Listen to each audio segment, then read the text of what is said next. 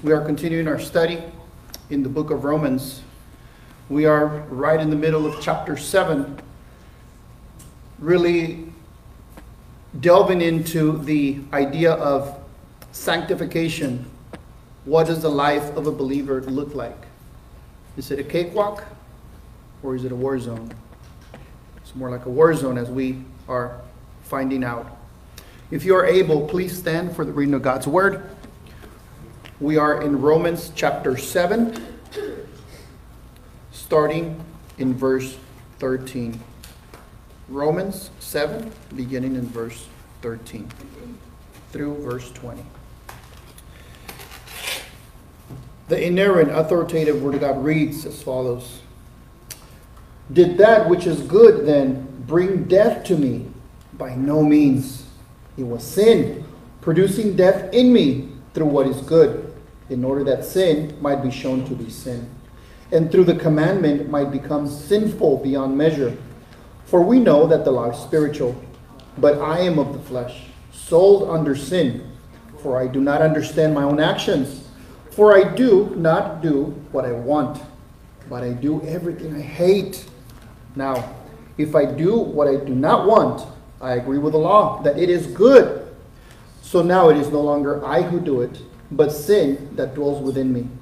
For I know that nothing good dwells in me, that is, in my flesh. For I have the desire to do what is right, but not the ability to carry it out. For I do not do the good I want, but the evil I do not want is what I keep on doing. Now, if I do what I do not want, it is no longer I who do it, but sin that dwells within me.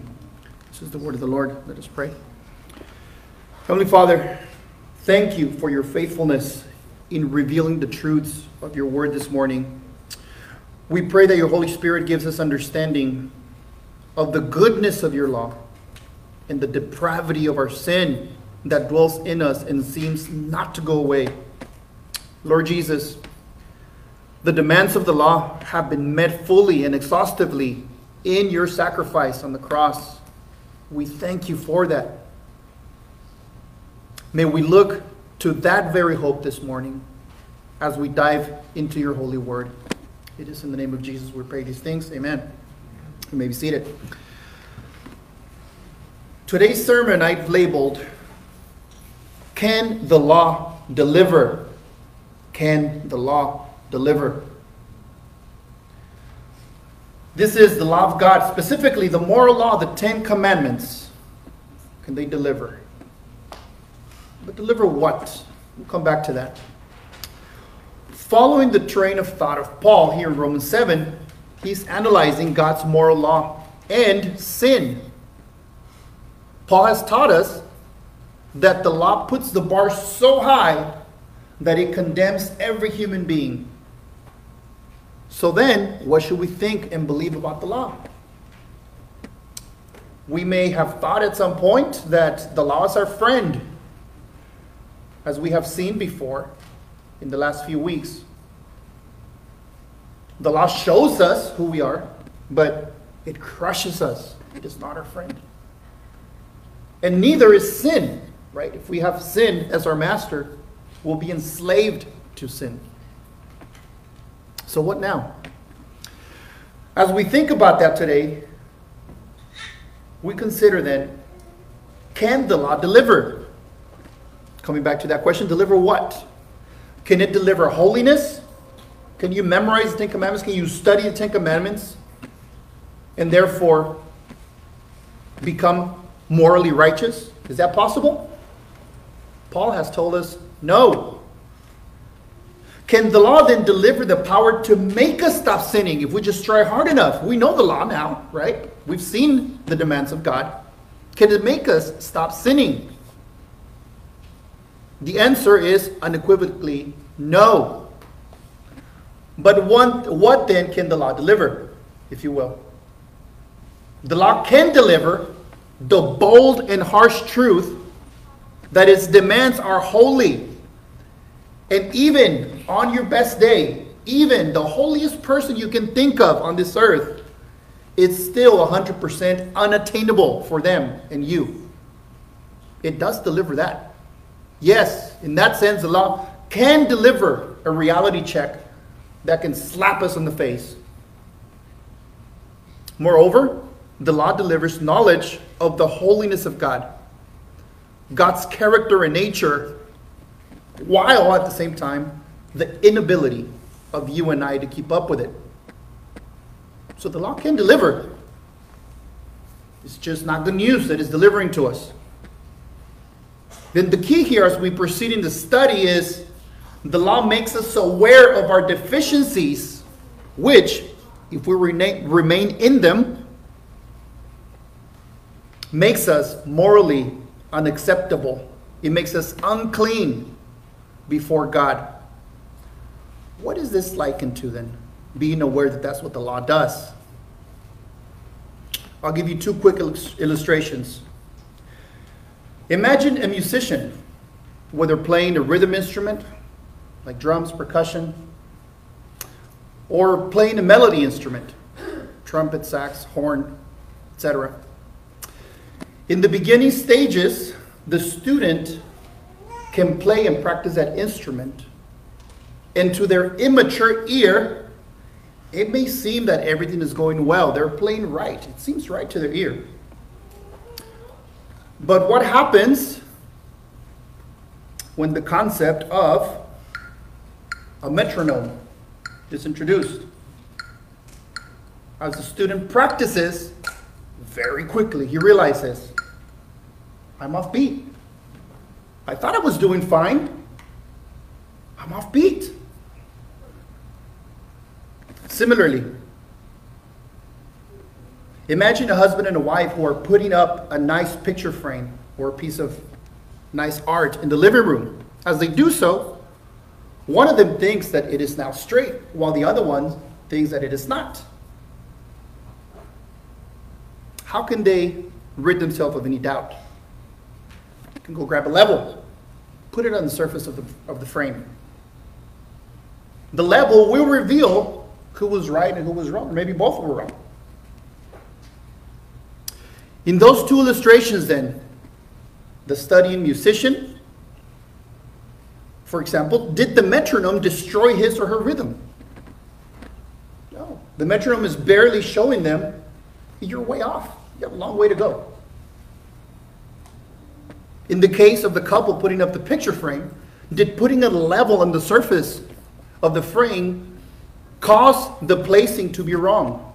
No, it was already wrong to begin with.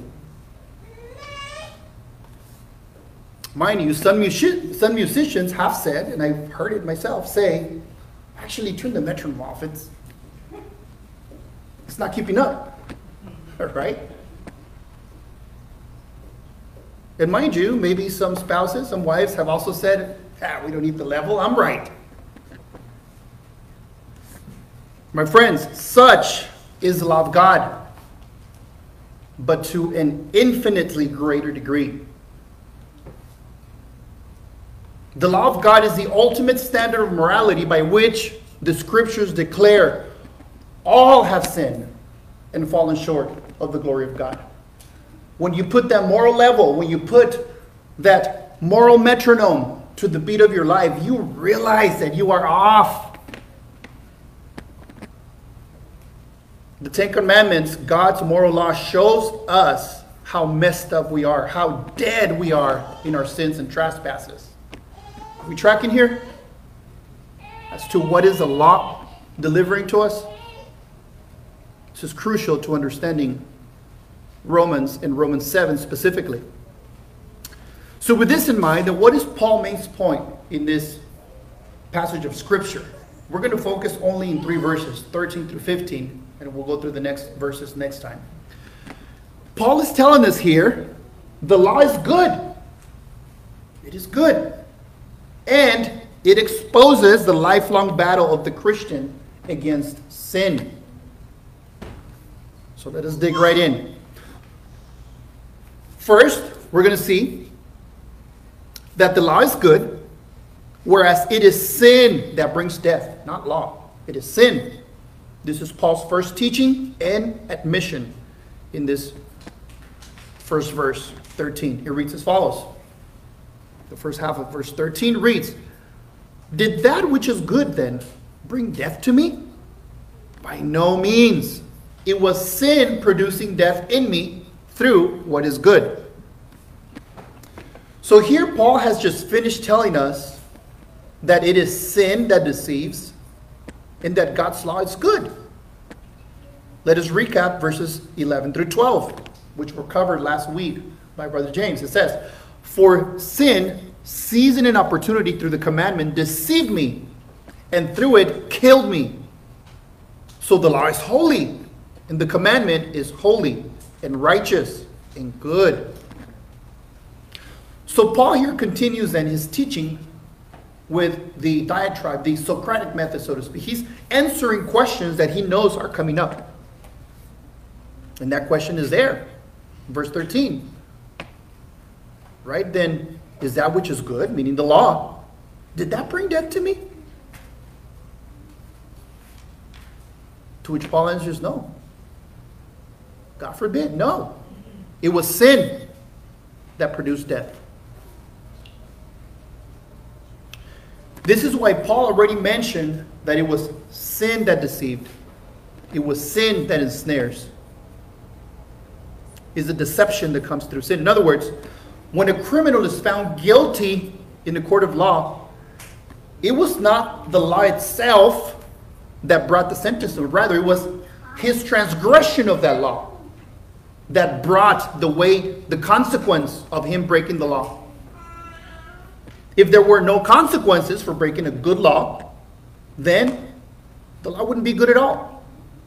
More so with the ultimate lawgiver. Breaking his law has consequence. And as Paul has already told us, the wages of sin is death, because it is a good law. If God's law was not a good law, there would be no consequence to it. God's law then is holy and righteous and good. As Psalm 19 verse 7 says, "The law of the Lord is perfect, reviving the soul. The testimony of the Lord is sure, making wise the simple." Law of the Lord is good. Let us go back now to verse 13 and read it in its entirety. "Did that which is good then bring death to me? By no means. It was sin producing death in me through what is good." Then he says, "In order that sin might be shown to be sin, and through the commandment might become sinful beyond measure." So it is not the standard that is bad then, right? Just as in the two illustrations we gave, the metronome exposes the musician's bad timing. The level on the picture frame exposes the lopsidedness. So then it is not the law. It is not what is the standard that is bad. It is not the law of God that causes you to sin. It is sin that produces that death, the consequence of the sin. The law only exposes it. That's God's standard of perfection. So then what is the reason that verse 13 gives? So that sin might be shown to be sin, and through the commandment might become sinful beyond measure. In other words, the law should show us how horrendous sin is. God's perfect standard should make us see the seriousness of that sin. As Paul puts it, that it is sinful beyond measure. Beyond measure there, the meaning in the Greek is to show to an extraordinary degree. Like you don't realize how messy it is. You don't realize how horrendous it is. That's what the law exposes. So then the law shows the seriousness of sin. It is a guide, a tutor, as Galatians 3 tells us. It leads us to see the wretchedness of sin and of ourselves, so that it can lead us to say, I cannot do it. This is impossible. I'm dead. And then you can hear the words of the Savior saying, I came for you. I came for those who are sick, not for those who think that are fine.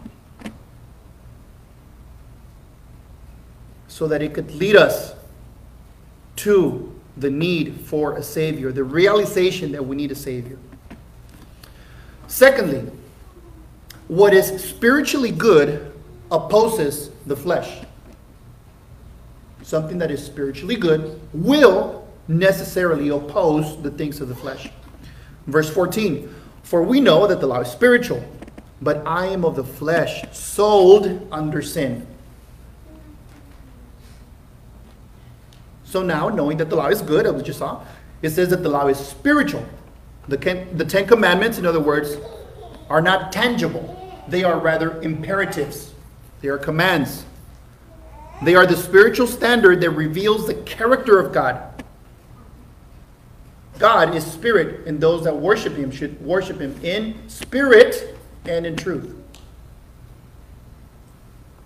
That which is spiritually good, God, his law, his character, will be opposed to the things of the flesh.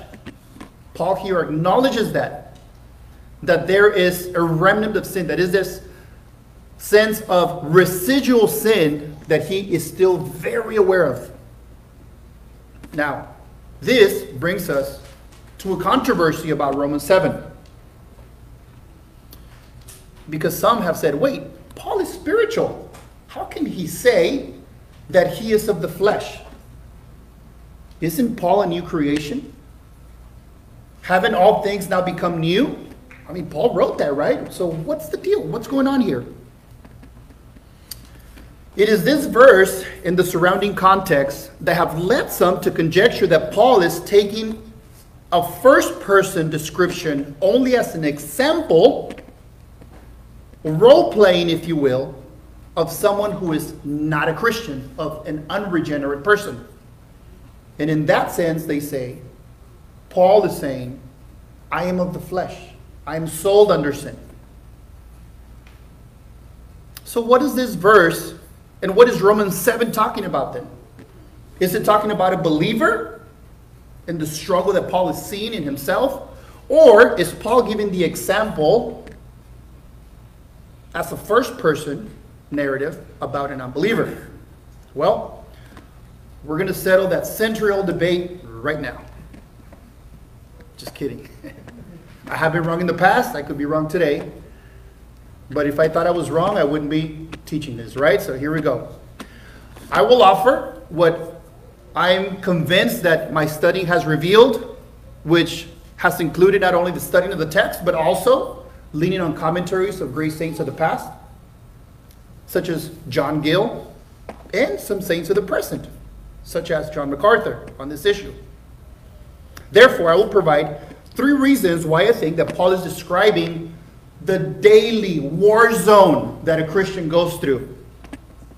The war zone that is the Christian life, that Paul is living in his own body. 3 reasons why I think this is Paul talking as a believer in first person. First, Paul refuses to use I in a vague form. Paul is very precise when he uses the term I over 40 times in Romans chapter 7. He's very clear when he refers to himself as a previous nature, as an unregenerate person. And he is very clear when he refers to himself in the present tense as a Christian, as being sanctified, but yet struggling with sin. I have said it before that vagueness in all matters, but specifically in theology, vagueness begets error, begets heresy. Paul is not vague. For instance, in Romans chapter 7, verse 5, he reads, "For while we were living in the flesh, our sinful passions aroused by the law were at work in our members to bear fruit for death." That's an example of how Paul is very clear when he refers to himself as something that he was in the past. Past tense. Paul is not confused. The passage we're seeing now, Paul is referring to himself in the present. He is struggling with sin. So Paul is not vague. Secondly, Romans 7 declares the ongoing battle with sin. I suggest to you that you cannot search Scripture to find an unregenerate person acknowledging that there is a battle with sin. An unregenerate heart is not aware of spiritual things, let alone that there is a war going on in the spiritual realm. Paul acknowledges this. Ephesians 6:10 reads as follows: "For we do not wrestle against flesh and blood, but against the rulers, against the authorities, against the cosmic powers over this present darkness, against the spiritual forces of evil in the heavenly places." Paul knows there is a war going on. Does an unregenerate person acknowledge that there's a war going on? Obviously, no. Thirdly, an unregenerate person does not acknowledge the law of God at all because it is spiritual. They understand spiritual things. We already saw that in point number 2. But if an unregenerate person is aware of the law of God, it could even be a religious person who is unregenerate. They cannot submit to it by faith, and they are attempting to fulfill it by works, or they flat out are living a double life, just playing a show. An unregenerate person cannot acknowledge the things of God, let alone submit to God's law by faith.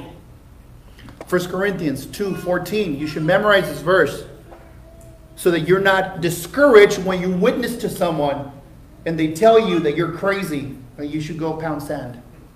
Read this, 1 Corinthians 2:14. "The natural person does not accept the things of the Spirit of God, for they are folly to him, and he is not able to understand them because they are spiritually discerned."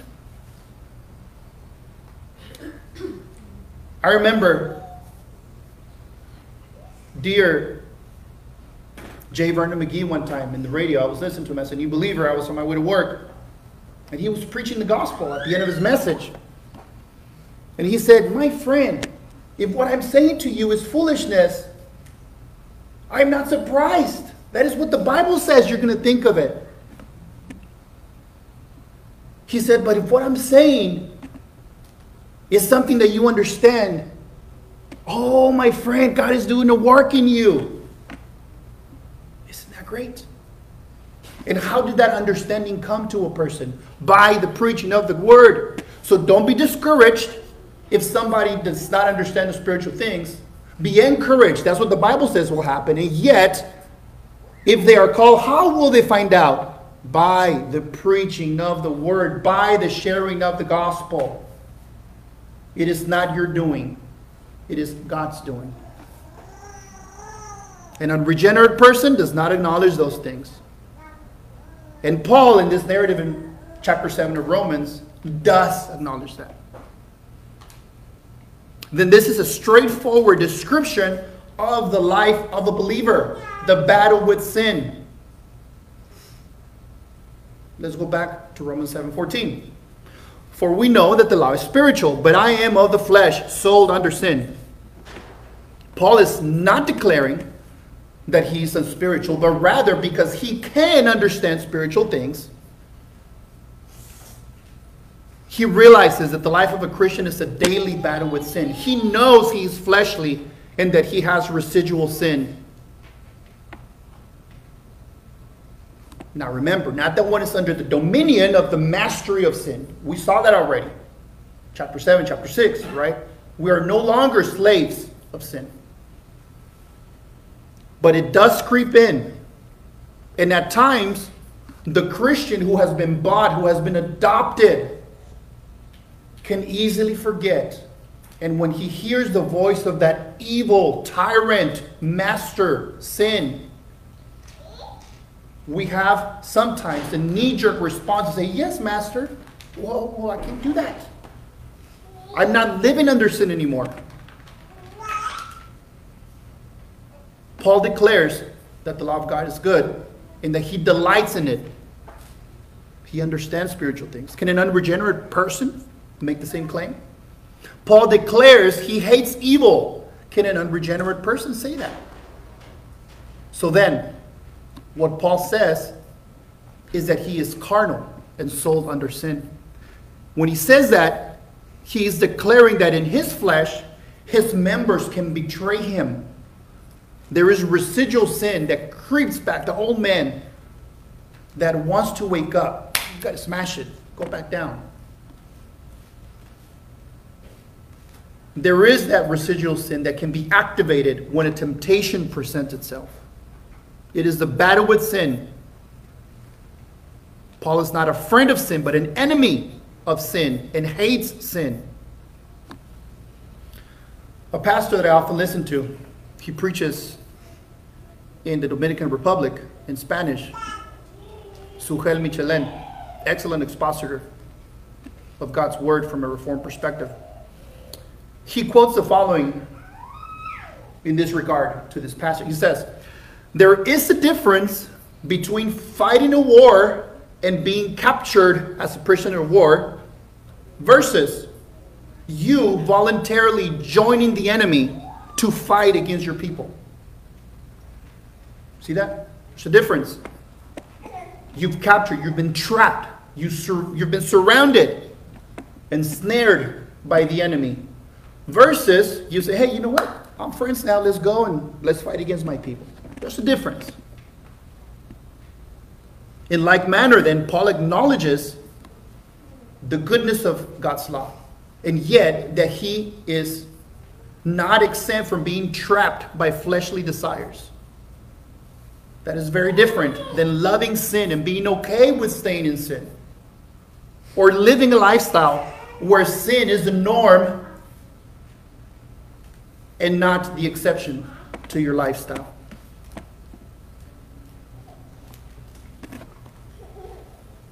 Today in Sunday school, we heard the phrase that Luther used: simultaneously justified and sinner. This is a Christian battle with sin. This has to do with our identity. We are saints. If you have been born again, if you are understanding what I'm telling you, you are a child of God. And yet, my brothers and sisters, you know there's that battle going on. You know there's that war zone raging on due to the corruption of this body, of this flesh that presents itself with opportunities for sin, and it entraps us.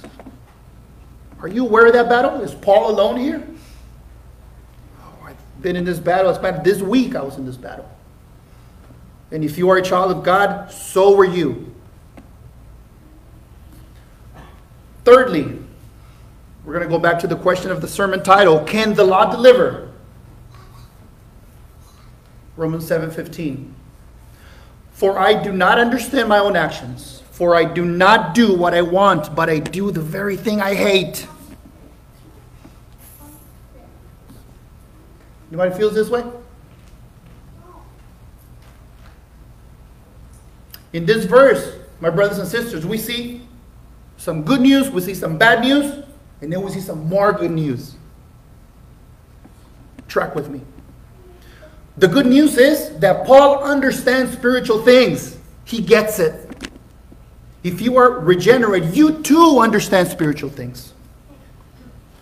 Think of how listening to Scripture, listening to someone quoting Scripture to you, speaking to your life, how it makes sense, how it clicks.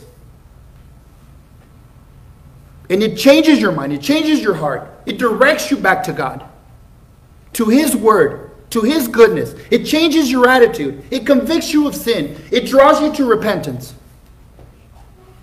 My brother, my sister, you are spiritually alive. Praise God. Imagine listening to those things and nothing making sense to you. There are people out there today who are in despair and these things make no sense to them. May God have mercy on them. If you understand this, you are spiritual life and you are in that war zone and you feel it. You know it. That's good news. Now there's some bad news. While we are in this flesh, there is some bad news. Paul says, I don't get it. I don't understand my actions. What is that? He says, although I know the law, I know it is good. I cannot understand how is it then that I keep falling, that I keep sinning, that I cannot keep the law of God, that he is prone to do what he hates, that is, to sin. Again, I ask you, is Paul alone here? Hello? I'm in. That's me. I'm with Paul.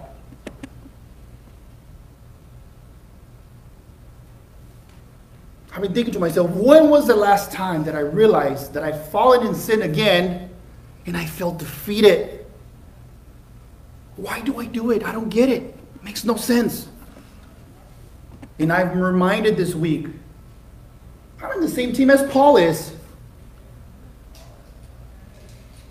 That is a temporarily bad news. In this body, residual sin remains. The question is, are you aware of it? And are you fighting against it? Right? Good news, bad news. Now, good news. Back to good news.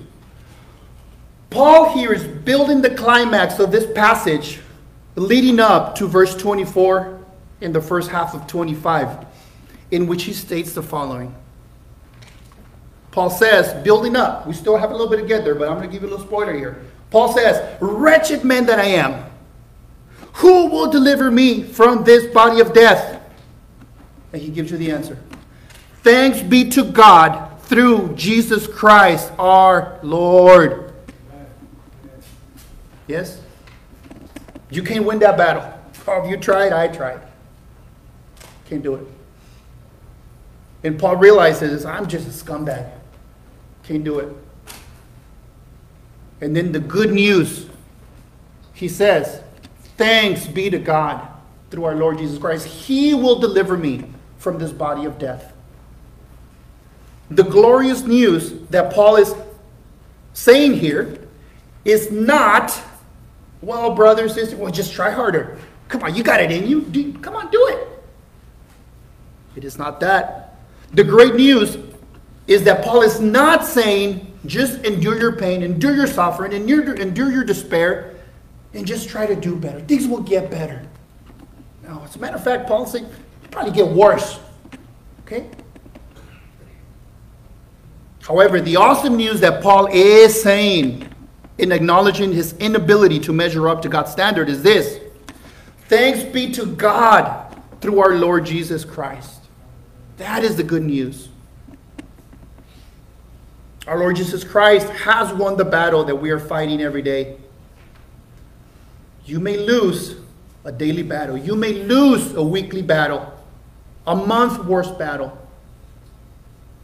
Perhaps a year, 2 years you've been losing. But remember, the war, the ultimate war has been won by King Jesus. He has defeated the enemy of death. He has defeated the lies of the enemy.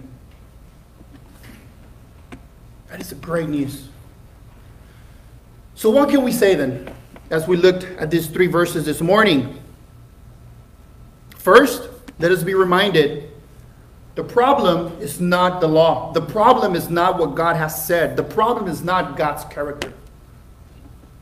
My brother, my sister, the problem is you being entangled with sin. And the key that we see here in this passage, which we'll talk more about next week, is that Paul owns his sin. Paul acknowledges his struggle, his war. Let us be careful, my brothers and sisters, not to say, well, yeah, I'm in the situation I am, but if you would only know what those other people have done to me, then you would understand. Nope. Paul is saying, Oh, wretched man that I am. Paul is saying the problem is with me, not with the law of God, not with anybody else. The problem is with me. Secondly, my brother, my sister, are you the man? Are you the woman in Romans 7? Are you in a war with sin? Do you hate sin as your enemy? Or have you voluntarily walked into the enemy's camp and become part of them? Are you friendly with sin? Are you comfortable with sin?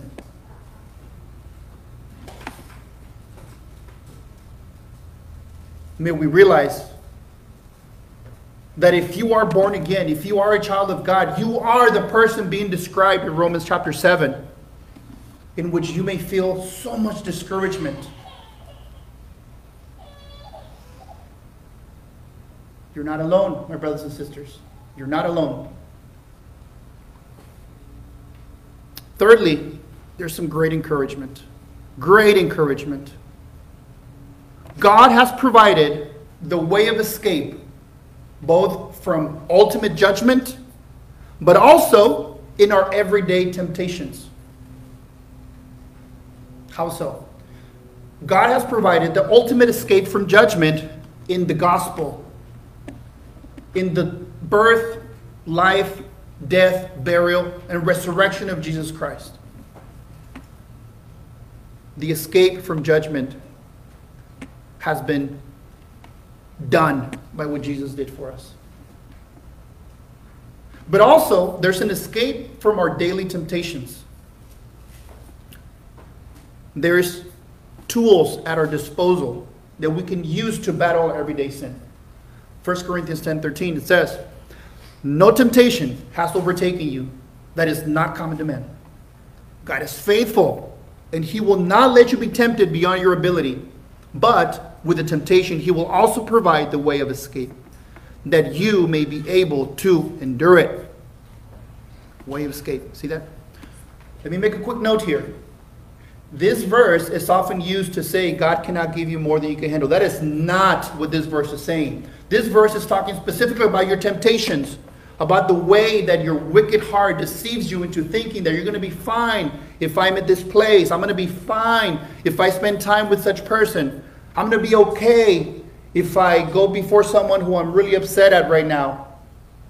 And you end up falling each time. God provides a way of escape when those temptations come.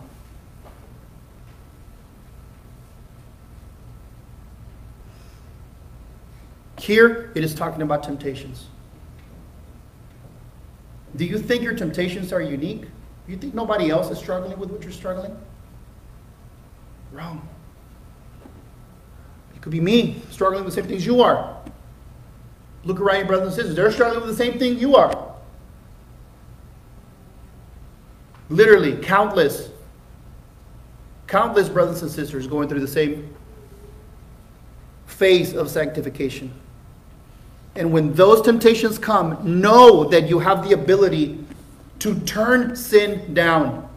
You have been bought by a new master who knows you by name, who calls you to repentance, who calls you to take the route of escape when a temptation comes your way. You have, if you will, the spiritual currency to turn sin down. But even when you have that at your disposal, isn't it true that we still fall into sin? That's the whole point that we've been talking about, right? Remember, when that happens, you have an advocate with the Father, Jesus Christ, the righteous. That's where Paul is going as he's building his climax in chapter 7.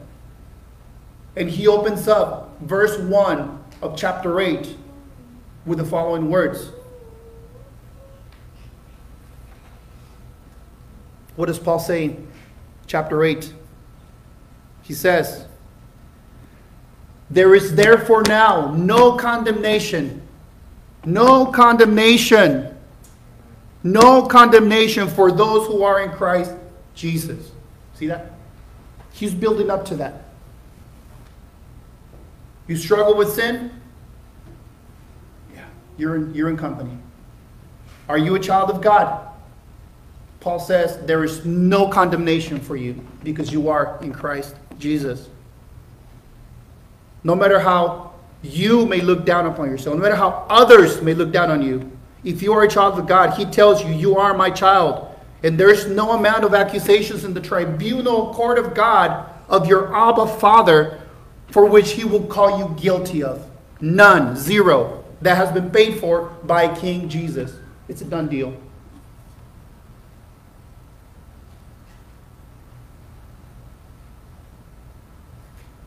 Now,